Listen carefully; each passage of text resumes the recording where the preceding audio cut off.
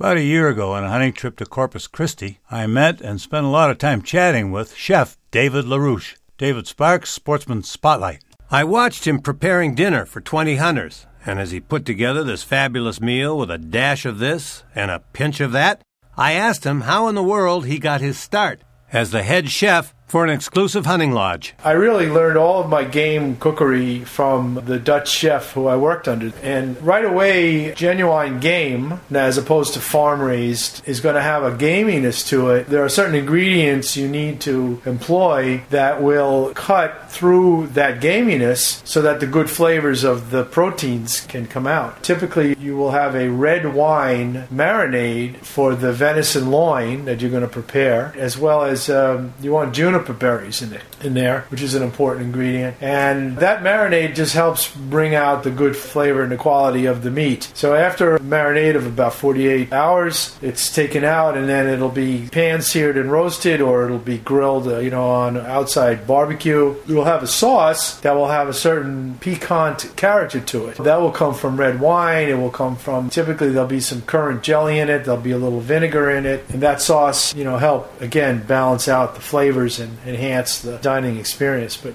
real venison is a real gastronomic treat. Great to hear a delicious story about venison. Hope you enjoyed Sportsman Spotlight. I'm David Sparks.